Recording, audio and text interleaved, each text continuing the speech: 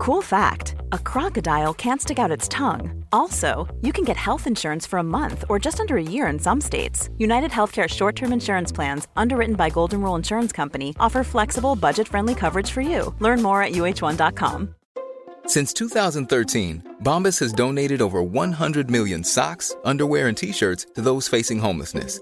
If we counted those on air, this ad would last over 1,157 days. But if we counted the time it takes to make a donation possible, it would take just a few clicks. Because every time you make a purchase, Bombas donates an item to someone who needs it.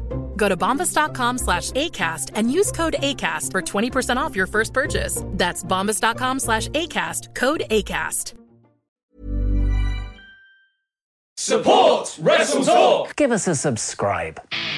Hey everybody, I'm John Cena. Hey, it's professional wrestler Colt Boom Boom Cabana. Hey, I'm Double J's Jeff here. This is Rich Swann. Matt Riddle, the King of Rose. Support Wrestle Talk.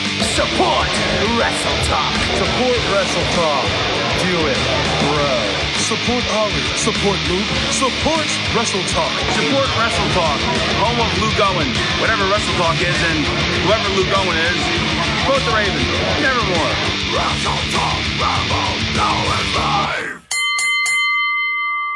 Hello and welcome to the Wrestle Talk podcast. I am Ollie Davis and I'm joined by Luke Owen. Hello Swaff Nation and a hello to you, Oliver Davis. How the devil are you?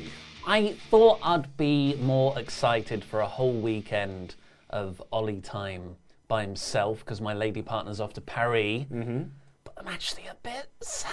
Oh, mate. I'm gonna miss her. Oh, of course you are. To make it worse, I'm going for a romantic weekend away with my wife. What the hell, man? I know. What are you going to do in Hastings? Get the whip out? No, we're going to what was originally, I think it was called the Wine Shed previously, but they do like a little vegan platter you can have with a glass of wine. So we're going to have that tonight when we get into St. Leonard's Square. And then tomorrow I go for some walks along the beach. We're going to go and have some fish and chips, obviously just the chips. And some friends of ours are going to come and meet us there, and we're going to go to the pub and have a couple of drinks. And then we're going to go back to the flat, have a nice meal, and just chill out with a little film, probably. Chill out with a little BDSM film. Get the whips out. Your little sex dungeon in Hastings. We're going to watch Secretary and get some ideas. But Joel, let's crack on into the show. That's such a short intro, Luke. It might be the shortest one, but you literally just gave me the wrap-up signal. So let's not put the blame on me here. This was Ollie Davis doing the... Come on, guys. People like the chat at the end. They want to dive into the really... And to be honest, it's super interesting. This is huge. The more I think about it, the bigger it is. Oh, well, the chat... I think it's about the podcast outro for a second. We don't know what that is, mate. No, there's nothing there. It's going to be inane babble. But anyway, let's crack on into the show. We're going to be talking about, is WWE in crisis mode? They've fired two big names. Here is the show.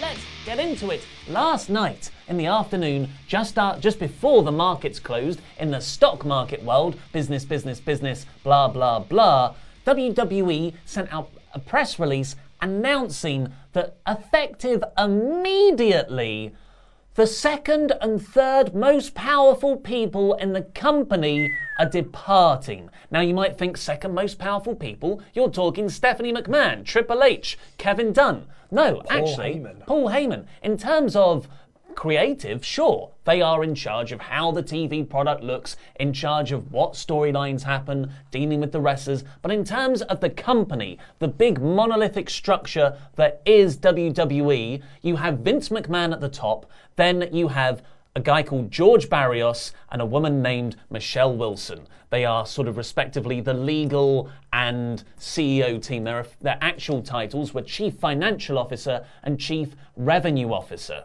Vince McMahon is the chairman and CEO. And all of a sudden, without any backstage warning, these reports weren't leaked that there was dissension or anything, the second and third most powerful people in WWE as a business have been let go like future endeavored hard, effective immediately, suddenly. Well, I'm sure they were both wished the best of luck in their future endeavours.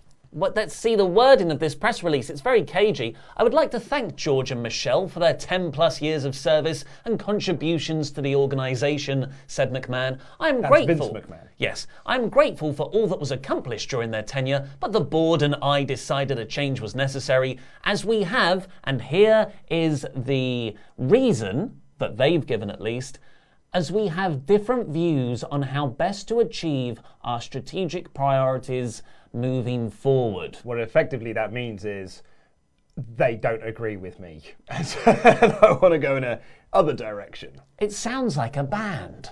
Creative differences. This is Scott Derrickson leaving Doctor Strange 2 over creative differences. This is I can't remember his name now. Damn it! The original bass guitarist from Weezer. Departing after the second album, Pinkerton.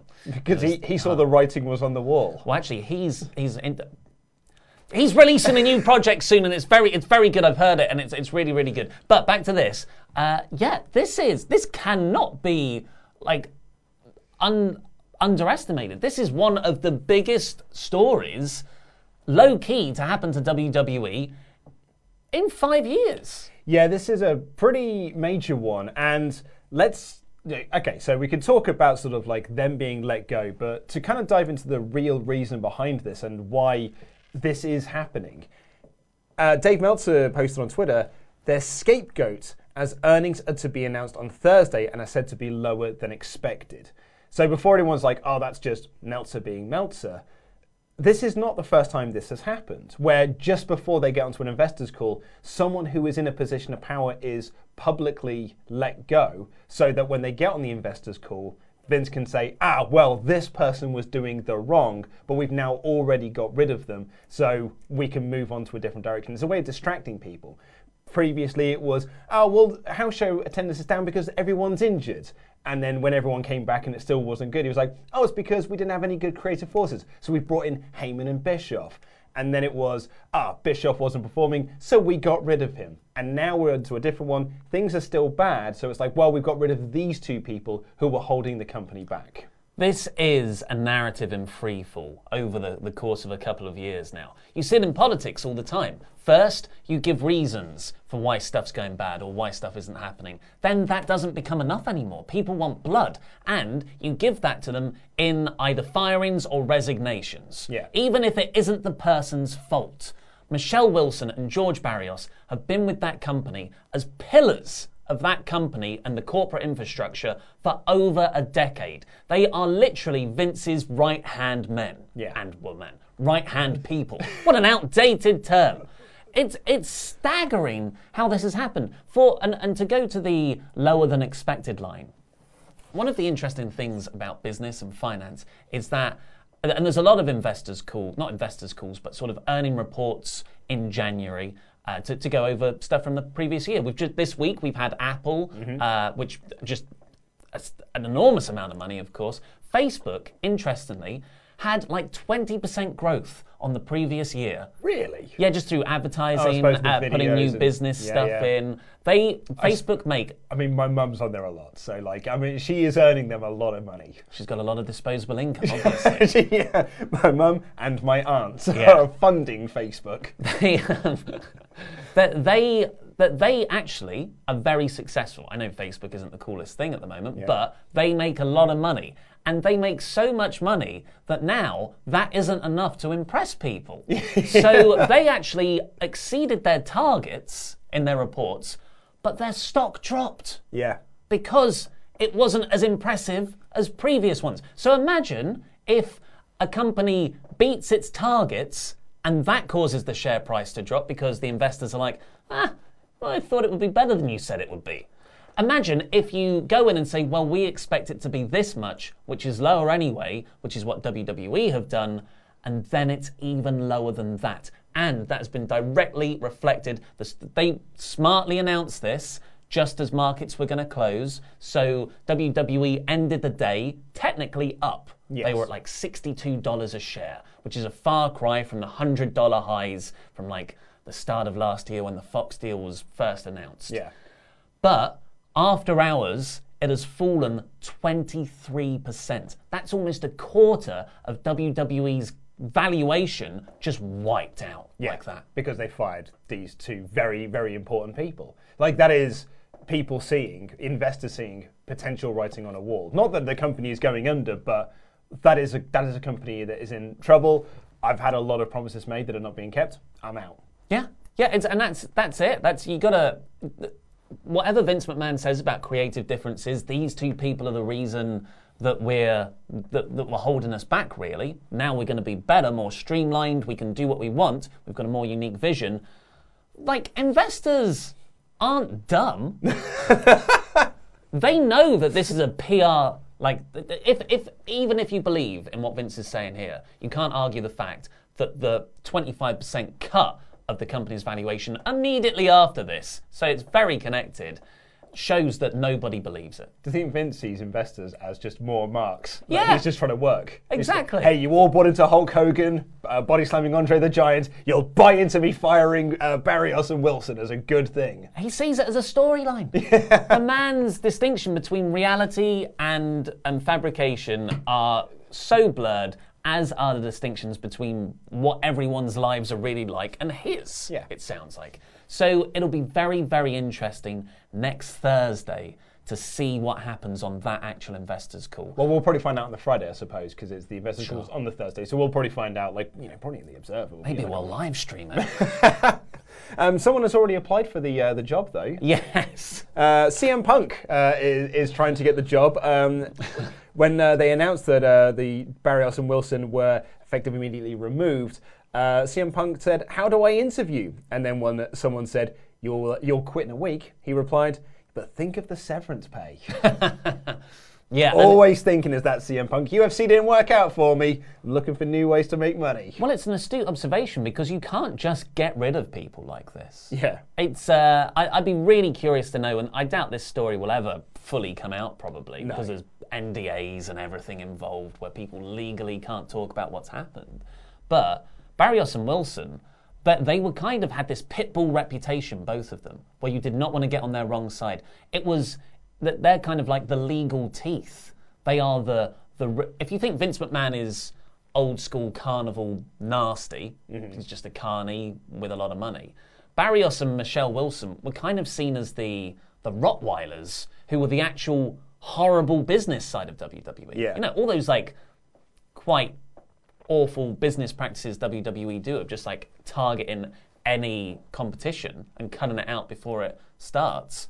That's not all Vince. No. It's these two people as well. And these two people as well will have been the ones kind of spearheading a lot of the business decisions that they've been doing. Probably like, the Saudi Arabia deal, the Fox deal, they would have been heavily involved in these sort of things. The ITV, not the ITV deal, sorry, the BT Sport deal over here. And then presumably some of the Channel 5 stuff as well. So that severance pay joke that Punk makes is probably quite astute because they would not have gone quietly. If they're like, okay, we have to be sacrificial lambs for the purpose of the company, then okay, I'm going to want all of this money to walk away. And they're still like, they've got a lot of money in stocks from what I understand. The other side is maybe it wasn't even amicable like that. Maybe it wasn't Barrios, Wilson, and McMahon sitting down going like, oh man, I'm really sorry guys. This happened loads of times in the past. Pat Patterson, there was a scandal around him in the early 90s. He was let go, but then he was brought back. Yeah, it's the, to put it into movie terms, James Gunn being let go from Guardians 3 by Disney. Let go, big air quotes for podcast listeners. Because of the scandal from 10 years previous. They were like, well, we have to fire you now, but really you're not. Yeah. So go and take on another project and then we'll just bring you back when it's all died down a bit. Yeah, you'll always have a job here. Yeah. So it could totally be that. Apparently they are searching for a permanent chief financial officer and chief revenue officer to replace them. It'd be so hilarious if it's them. Yeah. If they're the replacement. It's George Terios. Yeah, like a sort of a gimmick change. And if anyone's saying, oh yeah, well they should get Jim Cornette in, or a wrestling name. No. It's not that kind of role. It's not. It'll be someone you've never heard of. You need a business person. I think they call them grey suits. Yeah, pricks. Yeah. But the other side of this is maybe it wasn't that kind of conversation. Maybe it was actually McMahon, and he's got a big track record of this, just turning on them. McMahon will like really be into someone for a couple of years, and all of a sudden, I'm bored of you. Yeah. And then he'll change his mind completely and kind of actively bury you. Michelle and Barrios have had a long tenure there. Maybe in Vince's mind, he's just like, well, you're not working, I'm done, cut off. Yeah. And it's been a bit more ruthless. Could be, man. But as you say, I don't think we're ever going to know the full story behind this firing. But I am so curious to see how it's spun when the investors' call comes around next week. I'll just add one more thing, and we kind of said it. We said it about the Cody Kip Sabian match this week. This is something you could have dragged out for 2 quarters. And this is like the most surprising thing. It's getting rid of both of them. Getting rid of both of them at the same time. That is a big statement. That is an essential clearing of house at the very top. And sorry. If it is just a sacrificial lamb resignation, superficial announcement, you would only do one. Because surely if it's a tactical move, you would keep the other resignation in the back pocket and do that in the Q2 investors call or in the Q3 one. Like you didn't get rid of Heyman and Bischoff. Well, Heyman was working. Yeah, you didn't get rid of them both in one go. You just got rid of Bischoff. So, or maybe they felt like they needed 2 big backstage names to make it worth it. But that's the one that's sticking out to me as maybe this wasn't an amicable split and it is more McMahon just suddenly changing his mind and going a complete different direction. This is purely speculation station on my part, but it could very well be that was the plan, to get rid of one of them and keep one of them in the back pocket. But once they announced we're getting rid of one of them, the other said, well, if they go, I go. Maybe. It's speculation station on my part. Could be. They don't seem like that sort of that sort of person. Maybe. They got offers to work elsewhere. Yeah. It could be as simple as that. AEW. Tony Khan's over there like, well, we couldn't get Edge, but maybe we could get Let's get him where it really hurts. It's a very curious one. But maybe this will be a turning point. Could be. Maybe it's actually an inspired business move. Maybe they were holding stuff back. Maybe WWE can focus on other things. You've got to think about XFL as well. Like if Vince McMahon is going to be more on the XFL side, who's going to be running that business side of things for WWE? Jim Cornette. God, actually, I didn't think of the XFL stuff. Yeah. Well, apparently, I did see someone say that some investors are annoyed that their money has been used to fund the XFL, whereas like they didn't invest in the XFL, which was a dead project 20 years ago. They're investing in WWE, which is still making money. And we keep talking about it, like it's in crisis mode and it's this and that, it's dropped a quarter of the price. They're still like making a heck of a lot of money. Like this company's going nowhere for the foreseeable future. Yeah, but in 4 or 5 years' time, it's long term. It's potentially very significant when those TV deals come up for renewal. Yeah. And they've driven off a lot of their fan base. They're not making as much. That's long term. Short term. Who would think about it? Short term's where the money's at. But actually, I hadn't even thought of this. The WWE is not just a creative endeavor. It's a huge business with merchandise, worldwide operations, websites, everything. And all of a sudden, you've gotten rid of the second and third most powerful people just from the business end of things. And as the Super Bowl's this Sunday, the XFL is meant to launch the week after. Vince McMahon's going to be across that. What a very risky move to get rid of your 3 top business people and entrust this company and newcomers in one of the largest transitional times in its history. I don't know, man. Like this almost feels like it's above my pay grade of of what WWE are thinking with this. But it is a very interesting time. Like it is like you're right. Like the timing of it is very curious. I am so fascinated to see how Vince is splitting his time. Whether he thinks to himself, well, I know what I did wrong the first time. I know where the XFL went wrong the first time. So I'm not going to make those mistakes again. But is he also going to be the person who is like, I'm also going to relinquish my control over the creative side of WWE or the business side of WWE so I can focus on this passion project, when we know that he's not been at shows a lot, throughout 2019. He wasn't at backstage at shows a lot, but was always still making the final decision over the phone. Is it is he going to let up his power on this? As you say, like, are we going to lose the top 3 for WWE, or are we just still getting the solo 1, and he is still going to be across all of it? I don't know. It is. It's huge, actually. It was big anyway in my head, but the more I think about it, the more just the ramifications are enormous. Yeah.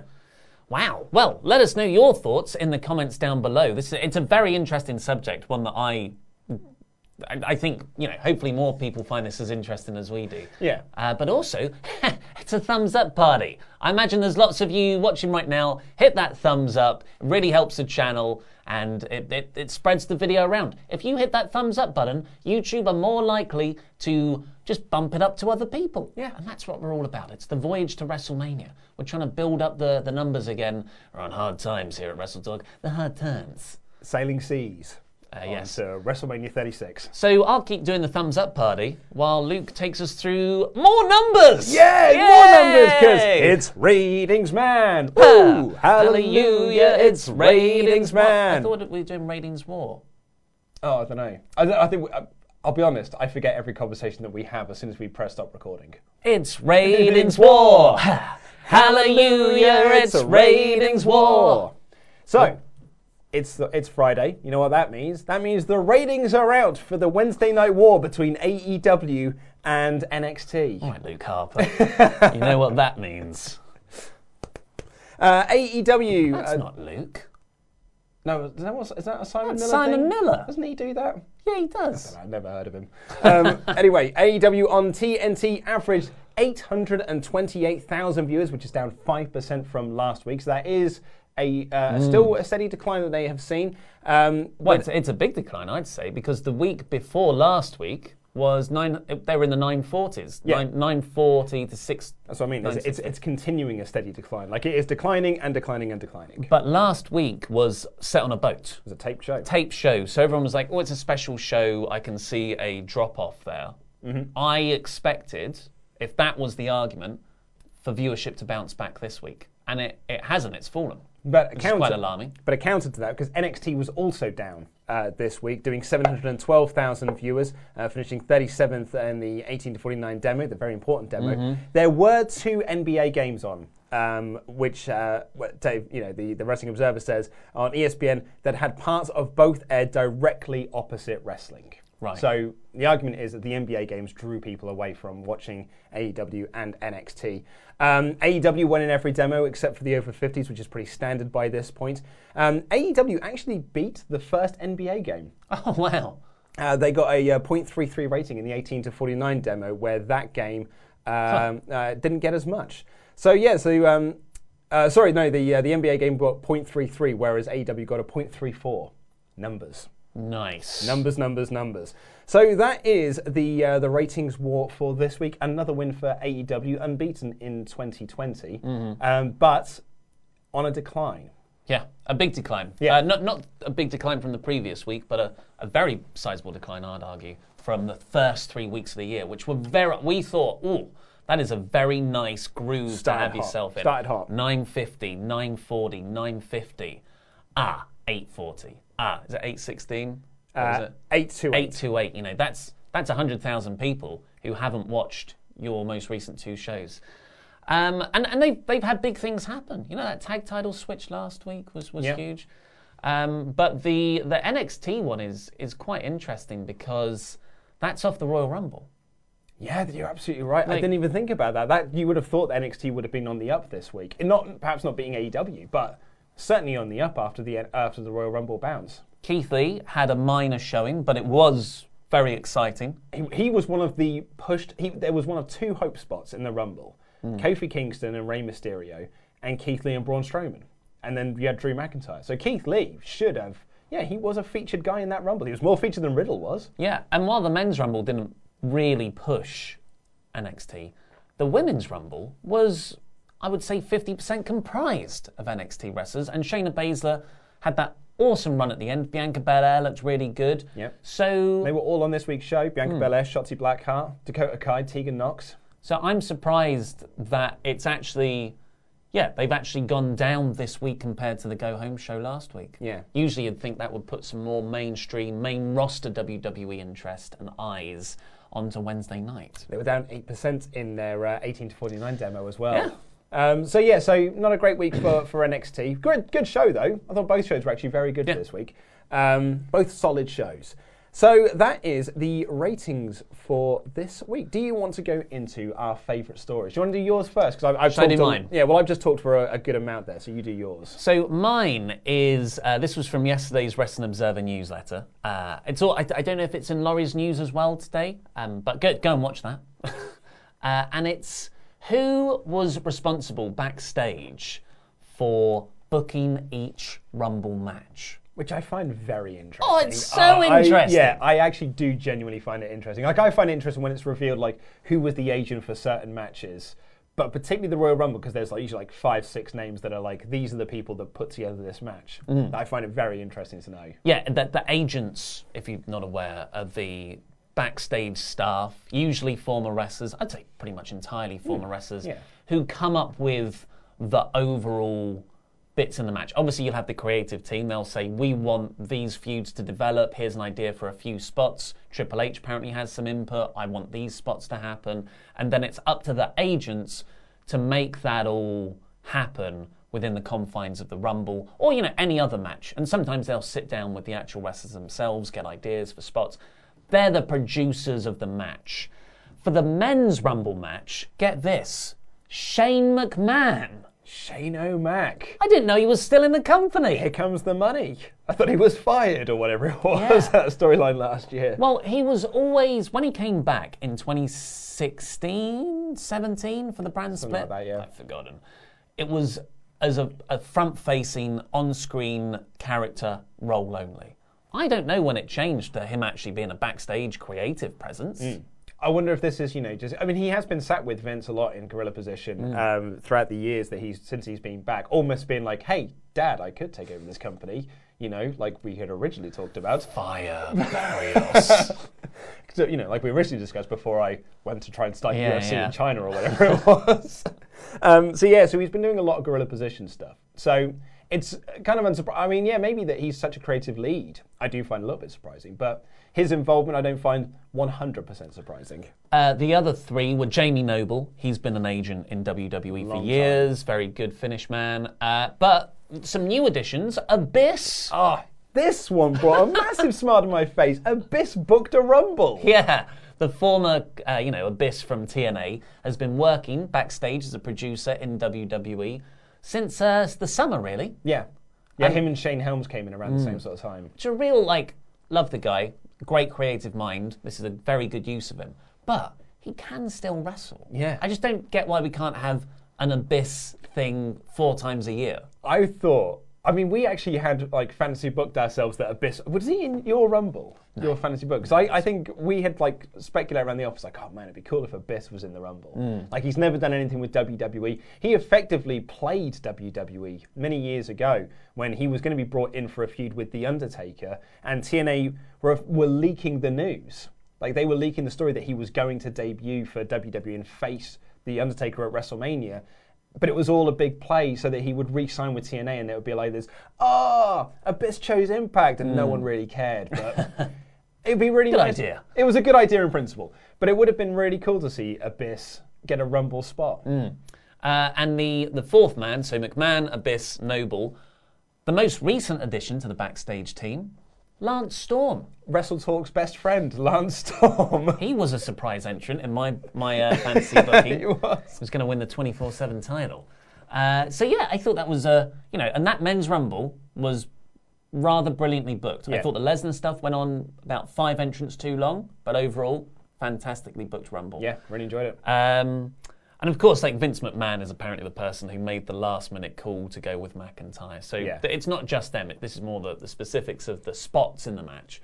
The women's match was booked by Adam Pearce, long-time producer for the last couple of years. Tyson Kidd, who's, of course, had to retire, but has made a name for himself as a good booker backstage. Absolutely, yeah. He's been heavily involved in a lot of backstage stuff. Michael Hayes, who's been with the company forever, and, interestingly, an actual woman, Mickie James. Yeah, Mickie James booked a Rumble. That's great. That is great. I really like that. She was your pick to be a surprise entrant as well. Well, I don't know if that means I get a point.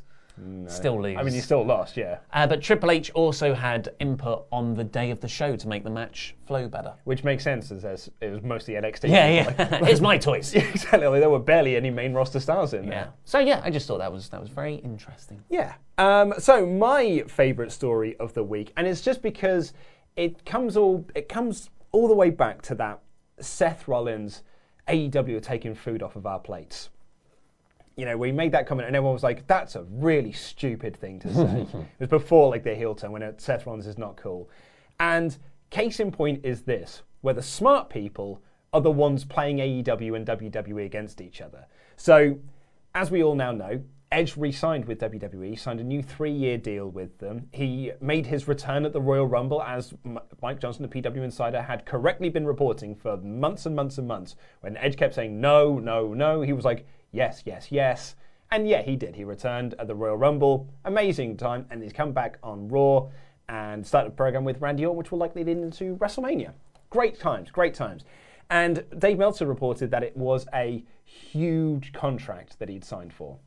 A huge big money deal. And it turns out he got that huge big money deal because once he'd been cleared to wrestle, he went straight to AEW and talked about doing a deal with them. And so AEW obviously were very excited. We're like, hey, you know, we'll have you as a backstage guy and you can sort of like, you could be an agent for us and we'll also have some in-ring stuff for you to do. And he was like, cool, what's the offer? Give him a co-executive vice president role. Well, why not? Hand him out. Yeah, you get to be one and you go on. Here's Dad's car. So he then took that number and went to WWE and said, well, here's what AEW are offering me. Better the deal. And they did. And so he is getting $3 million a year with what had reported to be, so this is from Alex McCarthy of TalkSport. He signed a new 3-year deal, said to be worth $3 million per year. It is noted that Edge will be paid in full as long as he wrestles 3 times in a year. That's $1 million per match. It's not bad. He also said that he's committed to 5 matches in 2020, one of which was the Royal Rumble. And the other 2 and 2 of the other ones will be Saudi Arabia matches. But really? But Meltzer has said that it is $3 million per year, but it is more matches than what Alex McCarthy is saying. So Meltzer is saying that it's going to be more than 5 matches. Alex McCarthy is saying that it's going to be 5. He's already done 1, 2 of them are in Saudi Arabia, which means the other ones will probably be WrestleMania and SummerSlam. And that'll be it for Edge this year. Whereas Meltzer is saying it's the numbers correct, but he's going to be doing way more appearances and way more matches. Yeah. Well, maybe it's a case of we've got your contract is for 5 matches, and we will agree an ad hoc fee for any other matches on top of that. Yeah. Because you've got to think, you know, Survivor, at least the big 4, you'd want him involved. Yeah. Or do you treat him like a Goldberg? And you just sort of bring him back for a program to lead into WrestleMania, and then you don't have him do anything until Survivor Series later in the year, and you don't do Money in the Bank and the SummerSlam. I want him all the time. I know, I do too, man. All the time. Well, apparently he's going to be, like, McCarthy is saying he's going to be doing 25 appearances throughout the year. So he's on, like, proper Brock Lesnar style deal, but Brock Lesnar is making way more money than Edge is. But, you know, I thought it was interesting because this is exactly what Randy Orton did. Randy Orton very publicly was saying, I'm going to AEW to have talks with them. Tony Khan has talked about that Randy Orton went to go and have talks with them to effectively say, give me a deal, and then take that deal back to WWE and said, this is the deal I've been given, better it. And this is what happened during the 90s. WWE, or WWF at the time, often couldn't afford their contracts, so they would say, like, look, you're free to go negotiate elsewhere. And they would go back and they'd be like, here's what WCW have offered me, what can you do to better it? And sometimes they could say, we can, or sometimes they say we can't. The Dudley Boys quite famously got the offer from WWF to sign with them, took it back to Paul Heyman at ECW and said, offer us $1 more and we'll stay with you. And Paul Heyman couldn't afford it. So they went and signed with WWF. Yeah. And it's not, you know, that's not the two sides playing off against each other, but it is very much here playing these two companies against each other to make for a better life for yourself. So when Seth is there going like, they're taking money off my table, it's like, well, you're just a terrible businessman then. Yeah. It's The wrestling industry for the last 2 decades has been dominated by one big company player, and it's been very unfair on the actual wrestlers. And they're the people who are, going out there slowly destroying their bodies for our entertainment and the company's financial gain. The WWE could have made them employees, could have given them healthcare. They haven't done any of that. Could have paid for their travel. Could have paid for their hotels, their expenses, but they don't. They could have let them do sponsorship deals outside the company, but they haven't. And now, rightfully, it's coming back to bite them in the arse because you've got WWE and AEW, New Japan, Ring of Honor also playing off each other. Marty Scurll was offered more money by Ring of Honor than any of these other guys. Yeah. So the real winner here, as it should be, are the wrestlers. Just like how football has, the footballers, or maybe the agents, are the real winners there now because they're getting the most money. They're the actual talent. You would hope that would feed back to the fans as well. Yeah. So this is a good industry move. Yeah, I thought it was very interesting. So, shall we dive into the mailbag? Should we just do I was going to pick my favourite match. Oh, I forgot about match of the week. Yes, please. What is your favourite match of the week? Men's Rumble. Ooh, yeah. I like it, yeah. I'm actually going to say the Women's Rumble, despite its finish. Yeah, well, the Men's Rumble had a rocky start, and the Women's finish had the bad final ending. But Drew McIntyre winning, Edge returning. Those are 2 moments I'll remember forever. Yeah, and I don't think you're wrong. I'm only just picking the Rumble just to be different to you. I think you are right. Mm-hmm. But I really, really loved that Women's Rumble, with the exception of the ending. I thought it was a lot of fun overall.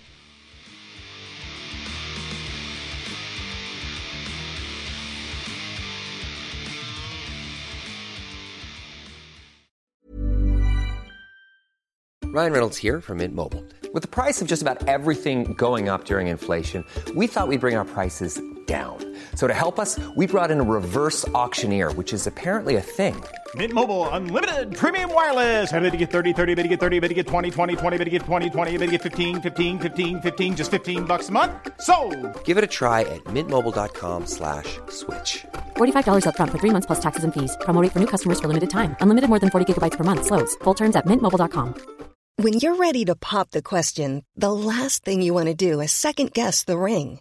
At BlueNile.com, you can design a one-of-a-kind ring with the ease and convenience of shopping online. Choose your diamond and setting. When you find the one, you'll get it delivered right to your door. Go to BlueNile.com and use promo code LISTEN to get $50 off your purchase of $500 or more. That's code LISTEN at BlueNile.com for $50 off your purchase.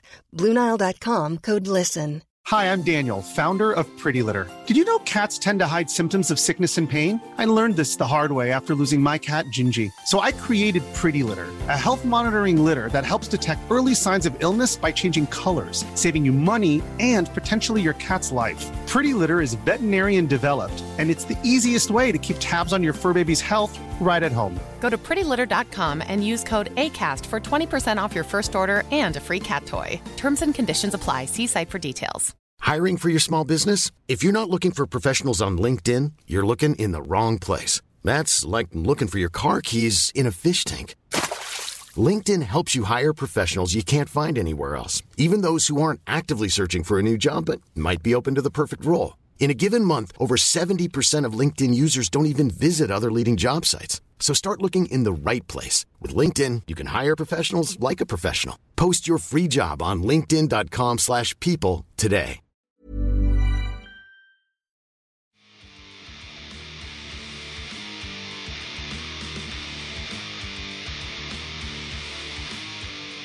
So let's dive into the mailbag. If you want to submit a question to the mailbag, all you've got to do is become one of our awesome pledge hammers over on Patreon at any dollar amount and leave a comment in the community section labelled mailbag. Do not email me, I will just lose it. We start off with a rant, unfortunately, from Flaming Clive, who says, I don't really know how to say this, but Becky Lynch, Charlotte Flair, Sasha Banks, Ronda Rousey, Roman Reigns and AJ Styles are all overrated. Wow. I find myself using their matches as background noise when they're on. Mainly, WWE should stop forcing people to be main stars, and those who are retired, like Punk and Edge, should stay retired. I should say, this was left before the Rumble. Okay. I love Rey Mysterio, Corbin, Andrade, and Asuka. WWE has so much great talent, but they keep shoving the same names down our throats and expected us to say thank you and ask for more. It's tiresome, and I can't wait till Vince goes away, whether it's by choice or forced upon him. This way we can get some new fresh eyes on the product to help run backstage. My question to you guys goes as follows. What is the one most unpopular opinion that you have regarded WWE that would anger most of the fan base?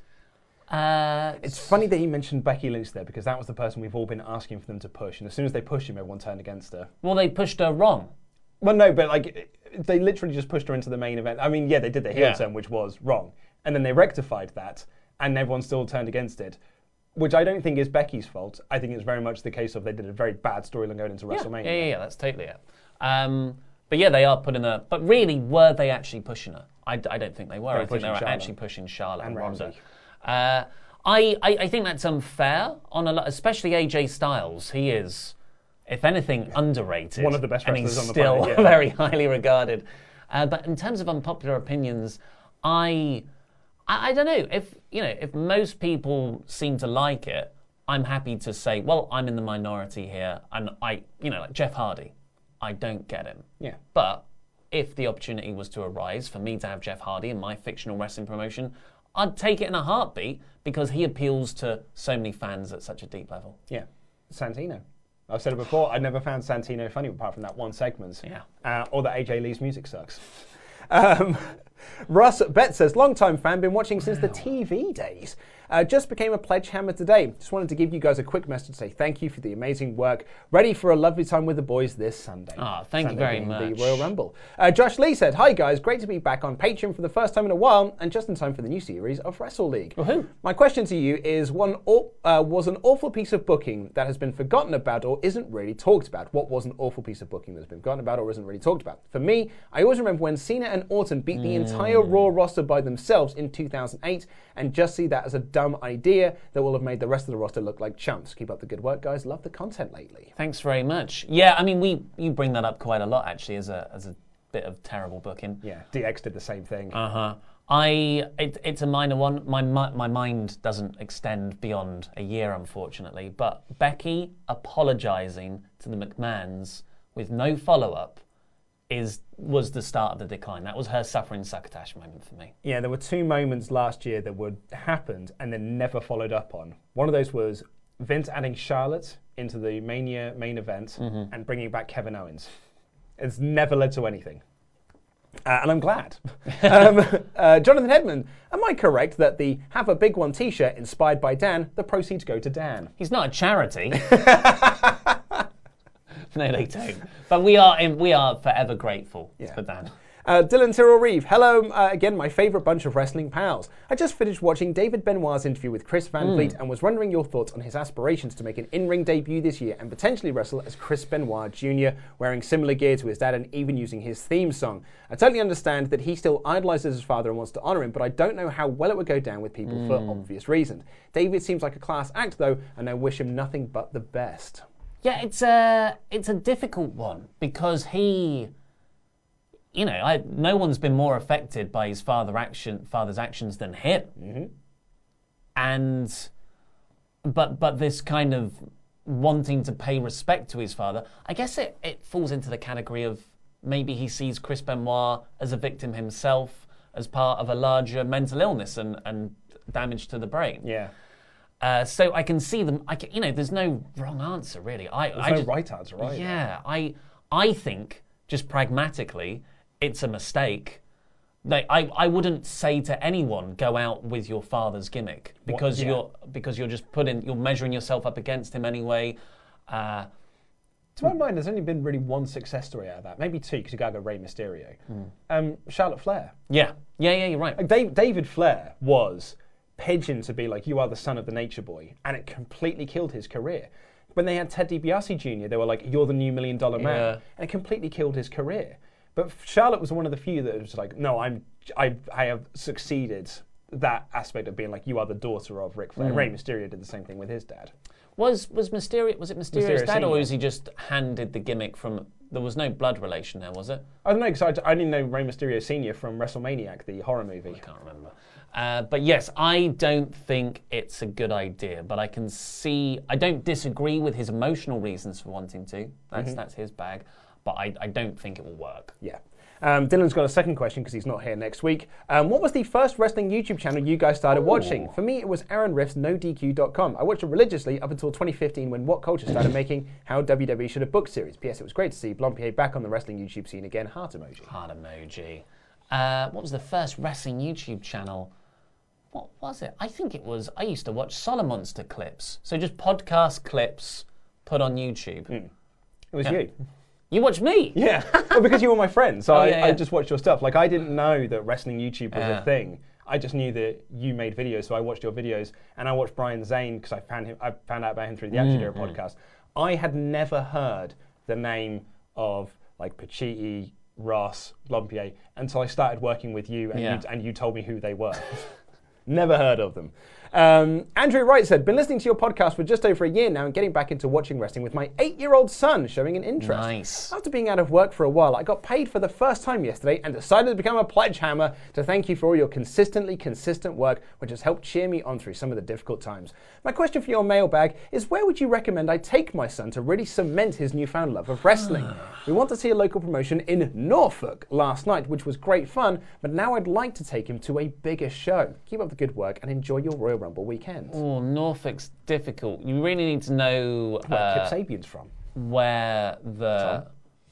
Because Norfolk's I know the north and I know the southeast.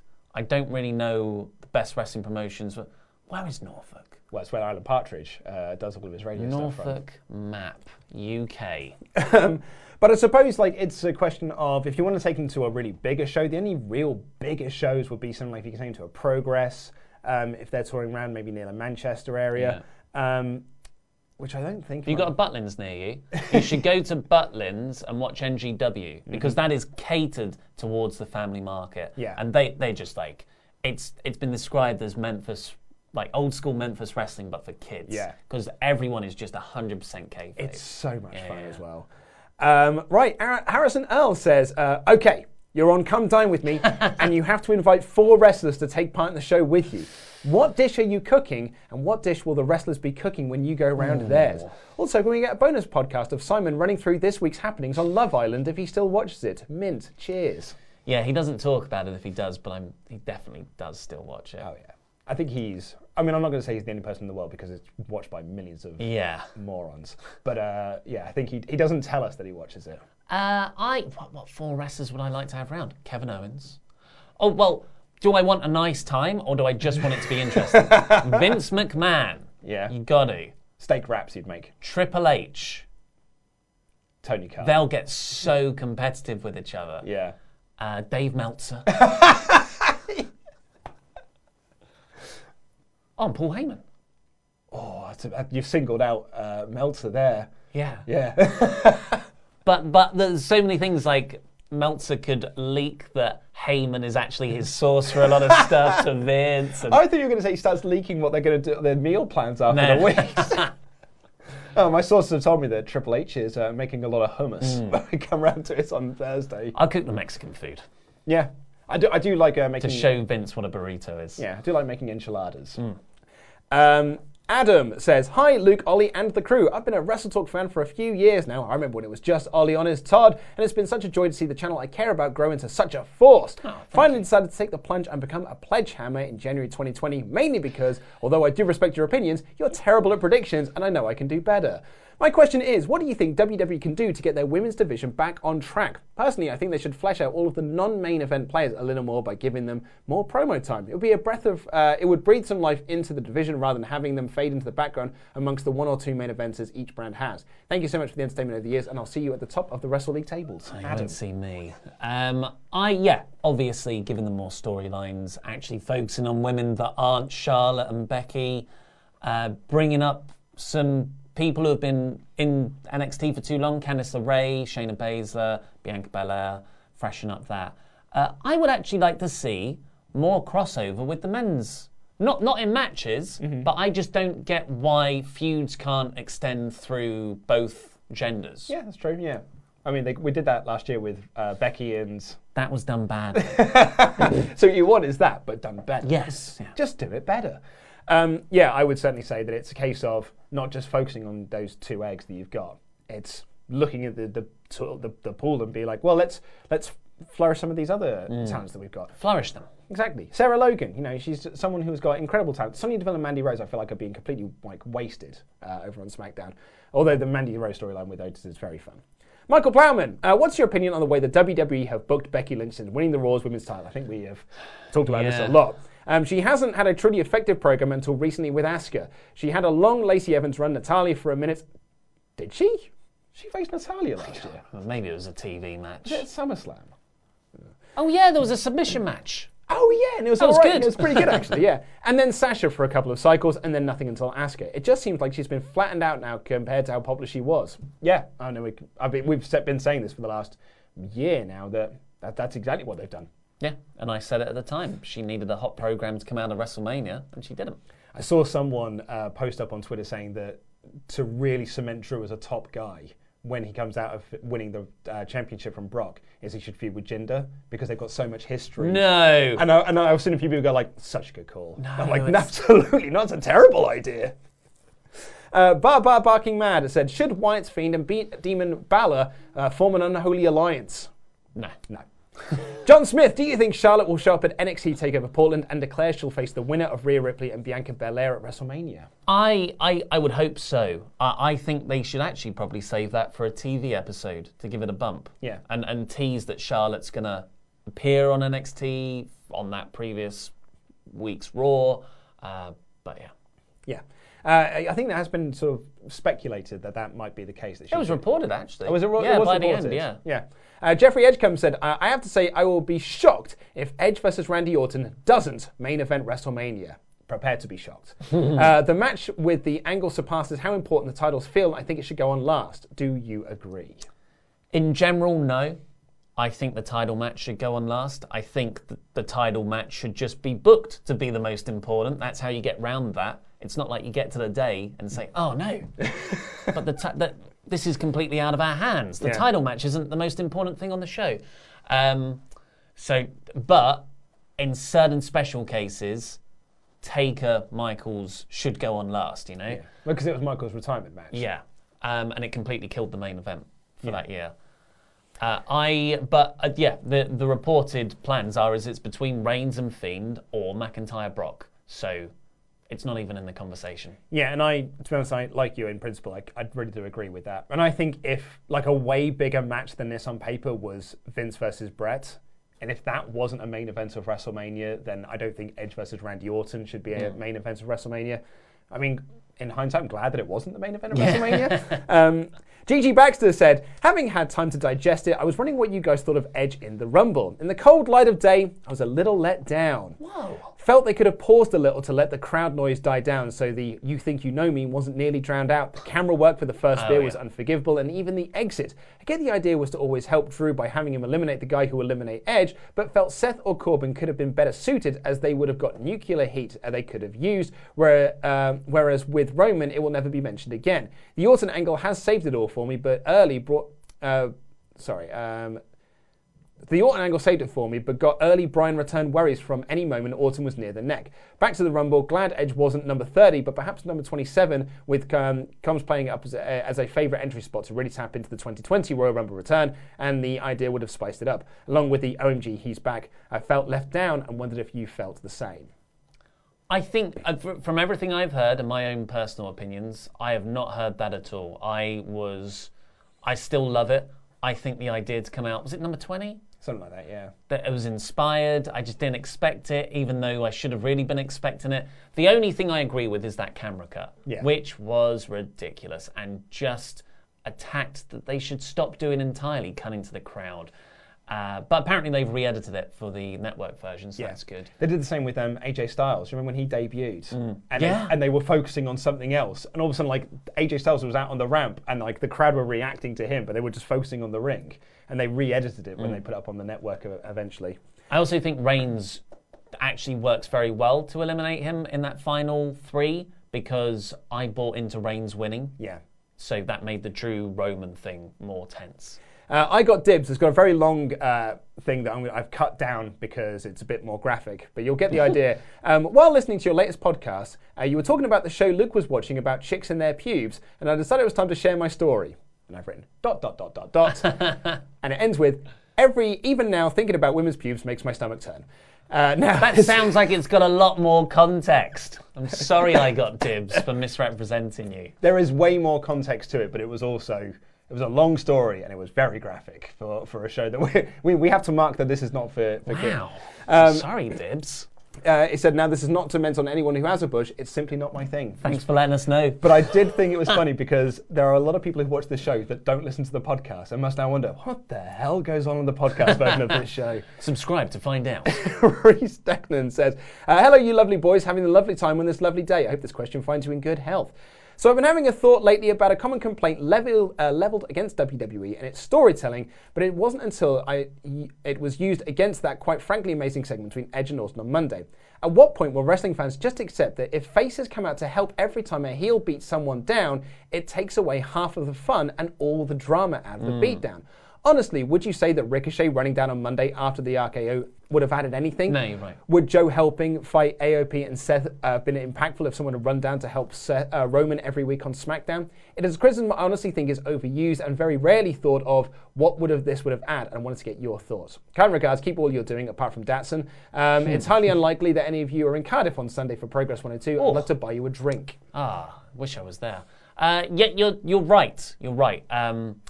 Unfortunately, it's just one of those. It's a thing. I said it on Tuesday's show. I think it's like the Irish Whip. We all know that doesn't actually work, but we buy into it. But it is awkward. I guess the way to get round it for this is some of the babyface roster members come down, but Orton sort of stops it with the threat of hurting the neck even more. Yeah, it's just a storyline crutch, but I don't think it really affects. It's nitpicking if more than anything. Just what we're here to do. Lee Spicer, greeting Lucas, Oliver, and your band of merry men. I'm still on an overwhelming high after the events of the Men's Royal Rumble match, and I was wondering what matches would you guys like to see from Edge's post WrestleMania. P.S. I enjoyed Luke's impression of Darth Vader at the end of Revenge of the Sith. No. Also, I'd like to mention that your content has been really helping me out greatly the past couple of weeks, especially the job hunt has been putting me down a bit, and I just want to let you all know that you truly do make a difference in people's lives, and certainly mine at the moment. Thank you all again. Kind regards, Lee. Oh, thanks, Lee. Hope the job search is going well. Thank you. Post WrestleMania matches, well, he teased a lot of them in his promo. Matt Riddle, AJ Styles. Yeah. Cena. Oh man, you're going back to that? Well, look. Come on, man. I know we got to do some young up and comers, but I would also like to see occasionally a nostalgia feud. Yeah, occasionally, but you're not talking about his next feud. No. I'm just talking. We got 3 years of it. I think we can fit a Cena match in there. Yeah, I'm thinking Seth. I think it's Seth. Roman will be a good Battle of the Spears. Yeah. Jobber JJ, hello Swaff Nation and Wrestle Talk boys. By now you will have watched that clip of Matt Riddle that still wants Lesnar. I actually haven't watched it. And doesn't care what anyone says in WWE. He's got backstage heat by Vince and Triple H sees a lot in Riddle. So my two questions are, where does Heyman stand on this? And if the match is on, when is the place to do it? Have a super day. I think SummerSlam. SummerSlam feels like a Lesnar show. You know what I mean? Yeah. I don't know why. Maybe it's because you had the Randy Orton thing, and the year before was the 4-way. The Undertaker match was there as well, I think. It's a curious one. I'm starting to think it's a work now. Well, we said that at the time we thought it was a work. But I also thought I think it might be a mixture. Vince actually is annoyed at the guy, but Heyman, Triple H, a lot of other people see so much in him, they're like, just keep doing what you're doing. Yeah. And then Vince is like, no. And that's why we got the Royal Rumble booking. Yeah, exactly. Like I said on the AEW review, I see it as a little from column A, little from column B. I think Vince is genuinely annoyed that he is booking himself into a match that they have no plans to do. Whereas Triple H and Heyman see it more as like you're grabbing the brass ring, you're doing exactly what Vince wants you to do, but he's kind of punishing you for doing so. Yeah. Abnehav, hello, lovely people, and Randy. After watching the excellent Royal Rumble, I have a very controversial opinion. When we talk about the Mount Rushmore of WWE or wrestling in general, they put the likes of Austin, Rock, Taker, Hogan, and many more. But I think there's always one guy missing, the most important guy, Repo Man. Just kidding, it's Vince McMahon. For all the flaws the guy has, sometimes his genius mind pulls out an amazing idea. If you think carefully, if there was no Vince, the Austin era would have been bland, WCW might not have gone out of business, and we may never have had of AEW. I think Vince deserves a top place in the wrestling history, not as a performer, but as the most hardworking SOB who's brought us this company and made possible this community. What do you guys think? Yeah, I guess it depends what your criteria for the top 4 people in the wrestling business ever is. If it's the wrestlers who drew the most money and had the most mainstream crossover, he's nowhere in that conversation. But if it's business minds or wrestling bookers, he's in there. Exactly. But if you're going to once you get into the conversation of Vince, then it's like Jim Crockett, there's Bill Watts. There's loads of people that the sort of backstage booker type, the real geniuses of wrestling, who would also be along to that Mount Rushmore. The problem with the Mount Rushmore argument is that there's more than 4 people that should be up on that thing. Connor Going, firstly, celebrating my anniversary, becoming a pledge hammer this month. Thank you. Thanks for all the entertainment over the past 12 months and previous. On a probably related note, how come I now enjoy listening to you guys reviewing wrestling more than I actually enjoy watching it? I got a kick out of Dynamite's recent episode, On a Boat, and quite enjoyed the character and story developments, but later listening to you and Ollie so enthusiastically waxing lyrical about what went down made me retrospectively enjoy what AEW had presented even more. Much the same with the latest episode of Raw. I guess enthusiasm, much like heat, can be transferred. Either that or I'm a WrestleTalk addict. P.S. Went to my first wrestling show last night in Hustle in North London, and it was cracking fun. And it was attempted should definitely be a brave boy or lass and give it a go. Oh, well done for going to a wrestling training class. Yeah, you've just described the role of criticism in any sort of outlet. When I go and see a movie, I'll be like, oh, I enjoyed that so much. Why? And then I'll listen to a review saying why I enjoyed it, because they're the experts there. And I'll be like, now I appreciate that movie even more. Yeah. Or maybe there are some flaws, So that's, yeah. Frank Patello, if you could change a wrestler's theme song to his or her old theme in another company, which wrestler would it be and what theme would it be? The obvious answer is AJ Styles and his old TNA theme. Yeah, what a song. Daniel Bryan, Final Countdown. It's what he used to come out to in Ring of Honor. Yeah. I mean, is there really any better answer than that? I also like the CM Punk Kill Switching Game. Yeah, that was really. I think it was written for Randy. It was Randy's originally. Yeah. It's just that was my entrance music in 2010 video game. Yeah, because it was Punk's. Anytime Raven comes back anywhere, I want him to have his WWF theme because I think that's a badass. Sean Dunn, hi guys, loving all the videos on the YouTube and WrestleTalk Clips, which is a fan channel run by Vinny. Yeah, go over and subscribe to it. It clips up bits of this show. Yeah, he just started off his own back. He's now past 3,000 subscribers, bless him.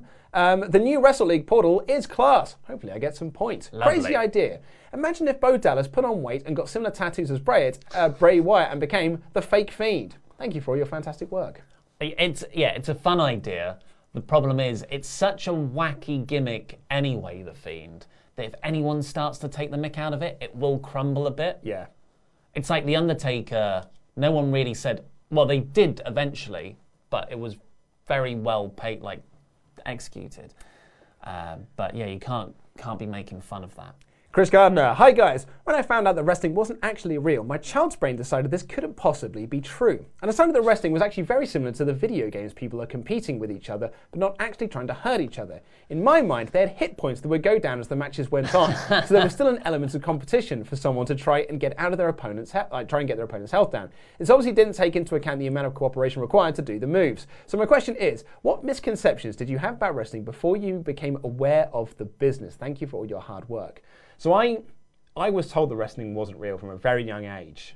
Before I was, when I watched my first wrestling event in sort of the early 90s, which was the Battle Royal at Royal Albert Hall, which Davey Boy Smith won. My friend of mine down the road had it on VHS. And he told me out the gate, this is not real. So I've never had that whole oh my God, I think it's real. I've always had this is staged entertainment. Yeah. I remember sitting down with my cousins and us trying to figure out, because we all had different opinions. Mine was, well, they know they have, I was about 11, I know they have to do some storyline stuff to sort of make the TV work, but they're actually fighting. Yeah. And it doesn't, we don't know which way the match is going to go. I tell you what, actually, before I saw it, the word around the schoolyard was, ECW is real. Yeah. WWF and WCW, that's all fake. but ECW's real. Yeah. Like, they actually fight there. And I did believe that for years until I saw it, and I was like, oh no, it's the same as the other one. It's probably sloppier. All right, Pritchard. Austin Tussey, hey guys, what if instead of WWE having the annual draft or shake-up, whatever side they call it each year, they did seasons like sports? Each season could culminate at WrestleMania, and then, like in other sports, brands try to make offers to free agents, brands make trades, wrestlers can decide to leave for other brands if they choose. I feel like this would make more realistic to how sports usually work, and I know keeping up with NWA, people often seem more interested in free agency and trades than the actual regular season. Curious on your thoughts, as always, Austin. I think it's a great idea. WWE do it on a very superficial level as a sort of PR announcement sometimes, or an advertising ploy. It's the season premiere of Raw. It's the season premiere of SmackDown. I'm like, well, what does that mean? Yeah. But if they actually formalise that into a structure, and we know when seasons run to and from, and you can put storylines around that and trades, it's a fantastic idea. Unfortunately, WWE don't do that, and they'll grow tired of it very quickly. Yeah. Raphael, hey guys, I just had a question regarding the MJF Cody booking. See, I'm not really getting along with the whipping aspect. I get it's embarrassing and painful. Luke is. No, I just think it's way kinkier than it sounds. Yeah. I thought a much better heel way to go down this would be for MJF to force Cody to kiss his ring. It's degrading and would test Cody's morality. What do you guys think? Thanks for all the hard work you do. Keep up the great work. I guess the kissing of the ring is kind of Cody. It's a very different thing. Cody withstanding punishment is a manly show of honour. And the standing up, thank you, sir, may have another Tommy Dreamer. Whereas, like you say, kissing the ring is degrading, and you don't want to do that to your top babyface. And Nicholas Walton said, what would you prefer to see? So we've got some options here. This is our last question of the day. Randy's attack was paid for by Seth, who was terrified of Edge because of their history. We find that out during a WrestleMania I Quit match. Daniel Bryan tells Roman Reigns the secret he's discovered to beating the Fiend. Reigns unmasked the Fiend at Mania, reverting him to the Mr. Rogers and winning the Universal title. Killer Cross leads the Dark Order. Or Cole defeats Ciampa and denies him of any future championship matches, so DIY reunite to win the tag titles. Definitely the last one. Yeah. Trying to think. Oh, no, that is the best option, yeah. Yeah. Although I'm actually going to say the second one because that's my wild prediction for 2020, so that would at least get me some kudos at the end of the year. Cross is apparently going to WWE. Anyway. Yeah, I was going to say, I think that's going to be very difficult to do.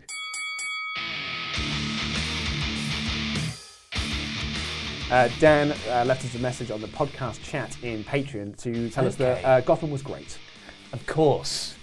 Of course he likes Gotham. Yes. I'm sure it's great on season 2, episode 3, and the 25 hours of effort you've put into that show finally pay off.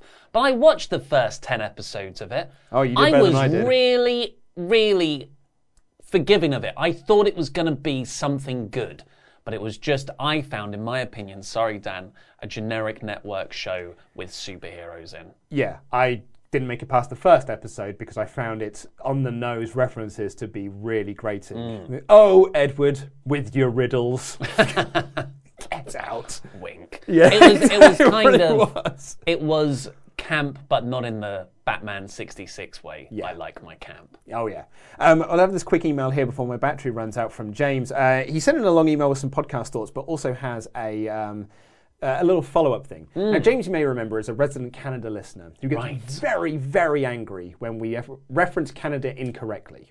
He got very angry when I said it had states when it has provinces. Right, yes. And I think there was another thing that we said that was about Canada, which was actually about America, and he got really, really angry with us. So James, well, like Washington is in Canada. Yes, exactly. Where we Daniel know Bryan that. is from. That's legit. Yeah. But James says here, since you're reading this, I'd like to further clarify the Canada thing that irks me so much. It feels to me like you're always forgetting about us. Even my question to you about how English pronounce Worcester sauce on the Patreon episode, you said, yes, I suppose you Americans pronounce it differently. Well, you gotta, I always say the US, you know. Americans is kind of a catch-all term for North America in my head. Well, this is where James continues. I would just love some recognition that we aren't Americans. It's almost like you knew that was going to be the next sentence. Sorry. Every denomination of the Swaff Nation seems to have their own category except for us. New World Discorders, Pod Swafters, Swaft Unders. Not us, we're American listeners. I'm all for these different categories. I think they're great. It's one of the few things that makes you guys special. I think I might have added a few there. And still the only reason I subscribe to Patreon. I hope this doesn't come wrong in any way, and I genuinely love the content. I just want to explain why it's so important, respectively, James. So I don't know if this is... I would say, tell us you're Canadian. Yeah. Off the bat. Because the reason why the Swaft Under got over is because everyone kept saying, I'm from Australia, I'm from here, I'm from New Zealand. So we started to call them the Swaft Under. So Swaft Under is, like you just said, it's Australia and New Zealand. Surely Australia is the United States of Swaft Under and New Zealand is the Canada. Yeah. But am I offending so many people right now? I don't know. Do Kiwis get annoyed if you call them Aussies and vice versa? I think they do, but they're just more laid back. I think it does happen in Flight of the Conchords in the first season of that. So maybe they're just really laid back about it. But so's Canada. This is the thing I've always said to James about Canada. I love Canada, and I always put Canada over as this great place. But I'm a bit thick, and I just say things wrong. So your advice to James is have a chill pill, man. Well, I would say always tell us. If you're from Canada and you're listening, let us know. I was also trying to think of what you could call it, because it's always referred to as the Great White North, but I didn't want to call it the Great White Swaft, because that could come across as wrong. We don't want to accidentally create an alt-right movement. That's exactly, that's what I was worried about. Yeah. So, just say that. Come up with a name for Canadian Swafters. The Great, Swaft the Swaff White North. I still got white there. The Great Swaff North. The Great Swaff North. That's too long. Well, yeah, but so it's the Great White North, really. Swaft. What else is in Canada? Mounties. Lakes, mounties. The Swafties. That sounds like an award. That's like the what's the Dunder Mifflins? The Dundies. The Dundies. I was going to say the Mufties. Come back. It's your thing, James. Yeah. Come back to us. Do the work for us. Yeah. So I don't know. Have you seen these Super Bowl Walmart adverts? No. Do you want to get up on your laptop because mine's going to run out of battery? Okay. So I just type in Super Bowl Walmart adverts. 2020. They call it a commercial in Canada. All right, so this is one day ago. Yeah. Do I click on the Collider link or the Supermarket News link? Oh, let's do Collider. No, Supermarket News. Let's give them the This is like the Wrestle Talk News for retail. Okay. Let's scroll down. I'm guessing that it's wrestling related. No, I just thought it was a fun little trailer. My other podcast co-host Ash sent me this morning. So you had a go at me for doing visual stuff on the actual visual part of the show. Yeah, but this is different. We're now into the podcast area where podcast listeners also, you can, because there's not a lot of talking, you can narrate through it. Okay. We open, viewers. Oh Pete's coming in. Hey, Pete. And Laurie. Hey, guys. Oh, is it a birthday celebration for me this time? Happy birthday. Did you actually cut it out the Chopper? Video? Yes, he did. What? Why? Because it was too long. Oh. Ah. What? Because it was like 4 extra minutes, and Ollie was like, make it 20 minutes long. I said 20 to 30. Yeah, and I was sorry. It's done well, though. And it's still 25 minutes, so... So what we're saying is it's Ollie's fault. So what we did, folks, is strong disagree. It was Laurie's birthday on Monday, yeah, and we surprised him on the NXT show, not because we forgot on Monday, but because that was always the plan, because Laurie was hosting an NXT show. Yeah. We were going to do it on Tuesday, because I went out and bought the card and the present on Tuesday, but Pete wasn't here and Andy wasn't coming in, so I thought we would delay it. Yeah. I went to the shop and got some vegan brownies because Laurie's got a dietary requirement now. And yeah, we did a nice surprise thing for him, and we thought that was going to make it into the episode. But no. You said it immediately. You're like, I'm going to cut this out. When did you make... So you've got to try harder. That's it. I'm talking about formats, lads, and you're just going like, yeah, we'll just do a birthday thing. Formats. What's the format of the birthday? We're just doing the podcast outro. Do you want to come and see this thing that Luke's making me watch? It's the Super Bowl Walmart commercial. Sorry, commercial for our Canadian listeners. I'm going to narrate through it for the audio. So the Enterprise has turned up. I don't know what ship that is. That's the one from Guardians. There's Flash Gordon, Buzz Lightyear, the Men in Black car. So, it's the Lego people. So, loads of people. The Bill and Ted there. Wow, they couldn't get Keanu Reeves, but they can get Alex Winter. There's Marvin the Martian. So this is loads of people turning up to Walmart. Presumably because there are no other shops left.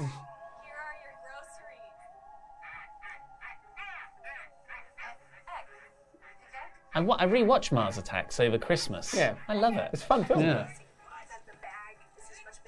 So, what company have they done a deal with to get all these rights? All of them, yeah. Men in Black's Universal? Sony. Don't you just make a deal with Douglas Adams and you have the rights to all sci-fi? They decided to pick, what's this one Arrival. called? Arrival. I thought that might be... It was the one that was like, Arrival, eh? I wouldn't say that's as iconic as all the other character cameos they've had. As Groot.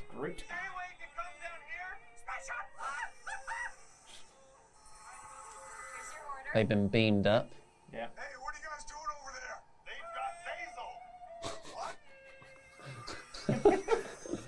What car's that? Is that Blade Blade Runner. Runner? Yeah. So free pickup on everything for your journey. And Star Wars. Out of this world convenience. Well, there you go. I like that. Yeah, that's big. Because they did one of those last year where it was all different cars, and they had like the DeLorean. I think they had KITT. So this year they've gone with a space theme. But I marked out for it just because it was Bill and Ted were in there. Well, Bill was in it. Sorry, they've gone for a space theme, but they've not changed. Like, if last year it was all cars and this year it's all spaceships, but they are treating the spaceships as cars. So the concept for the advert is actually the exact same. Yeah, they basically just like, let's just do last year's again. Yeah. Everyone loved it. Bigger. Let's just do it again. And then we'll do it again next year, but with old-timey stuff. Nice. Everyone comes in on horses. I would say that the time-traveling phone booth is not space. No, it's sci-fi because I suppose because it is out of this world. I guess you are right. Well, I think that's I think you might be. I think you actually might be a little bit right on that one.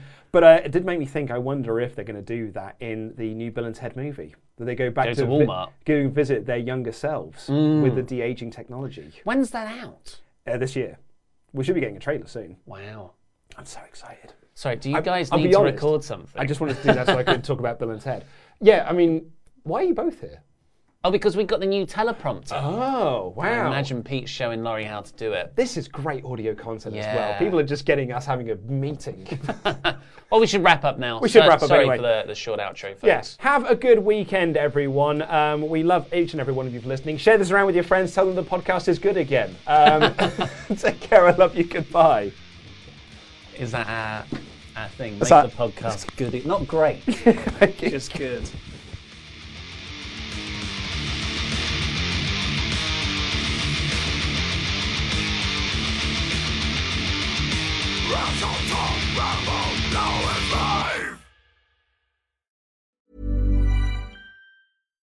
Hi, I'm Daniel, founder of Pretty Litter. Cats and cat owners deserve better than any old-fashioned litter. That's why I teamed up with scientists and veterinarians to create Pretty Litter. Its innovative crystal formula has superior odor control and weighs up to 80% less than clay litter.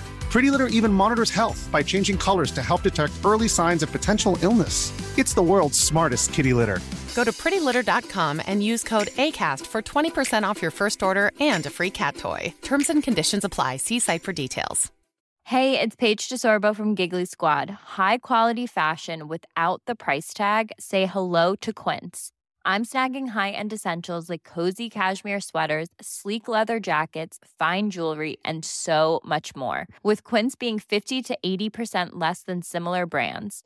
And they partner with factories that prioritize safe, ethical, and responsible manufacturing. I love that. Luxury quality within reach. Go to quince.com/style to get free shipping and 365-day returns on your next order. Quince.com/style.